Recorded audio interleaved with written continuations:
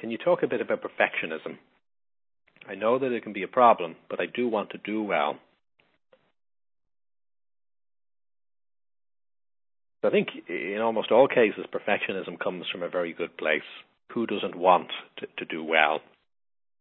And sometimes we become a perfectionist just by caring a lot about something, or sometimes we have negative experiences with failing in the past or something not going well, and that motivates us now to really want to make sure that that isn't repeated and that we do well in anything we set our mind to today. So all in all, what could be wrong with that? What could be wrong with wanting to do well at what we do? So there are some problems, though, and one of them is that, of course, there may be conflicting priorities that we have. So a perfectionism at one thing may come at the cost of any progress in other areas. Maybe we actually need to spin plates a bit. So we're better off having a medium version, maybe of 10 things in our life, than one perfect version of one, and the other 9 areas are really suffering.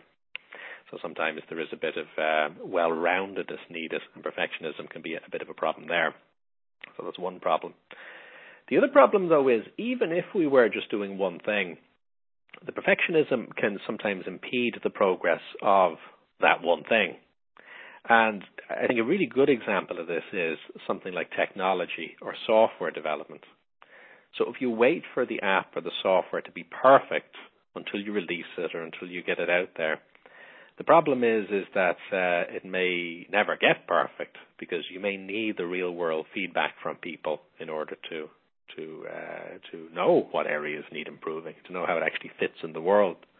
And it's very hard just to try and develop something perfectly in your imagination without getting feedback from other people. So getting it out there into the world is necessary to get that feedback. It's also necessary because you're probably going to need that support from other people, financially or otherwise, in order to keep developing the project that you're working on. So, you could say, why did somebody 100 years ago not just think of the smartphone and invent it? Why did we have to mess around with fax machines and landlines, etc., over the past 100 years?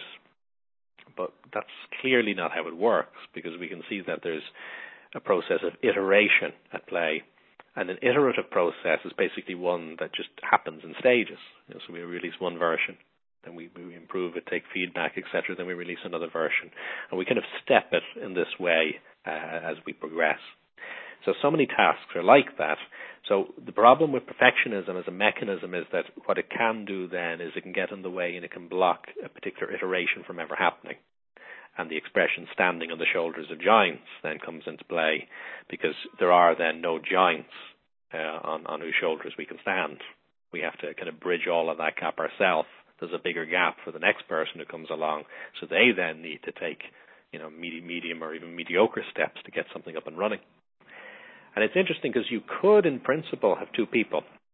Let's say they're both inventors, and what we're going to gauge is the degree to which either of them changes the world. Okay, so one inventor is an absolute genius. They're really good at what they do. They've got the best of ideas. They're excellent at coming up with ideas. However, they're a real perfectionist, so they won't ever allow the idea to be implemented or released until it's absolutely ready. Then we've got the other inventor who, they mean well, but they're not very good at what they do. They have other qualities, but this isn't one of theirs. They just have mediocre ideas. They might at best add a clock to something that already exists. It's not very good. However, they're really good at just getting it out there.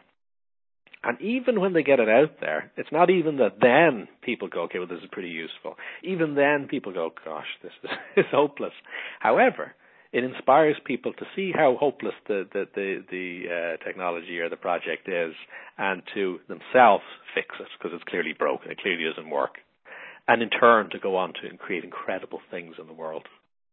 So that absolutely hopeless inventor can actually influence the world in a far more profound way sometimes than the genius. Now, that doesn't seem fair, and gladly it doesn't need to be that way.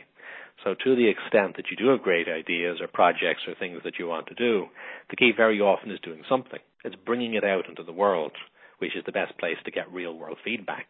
There can be some room for stepping back, of course, and reflecting, but there has to be a point then when we take it and we put it into action.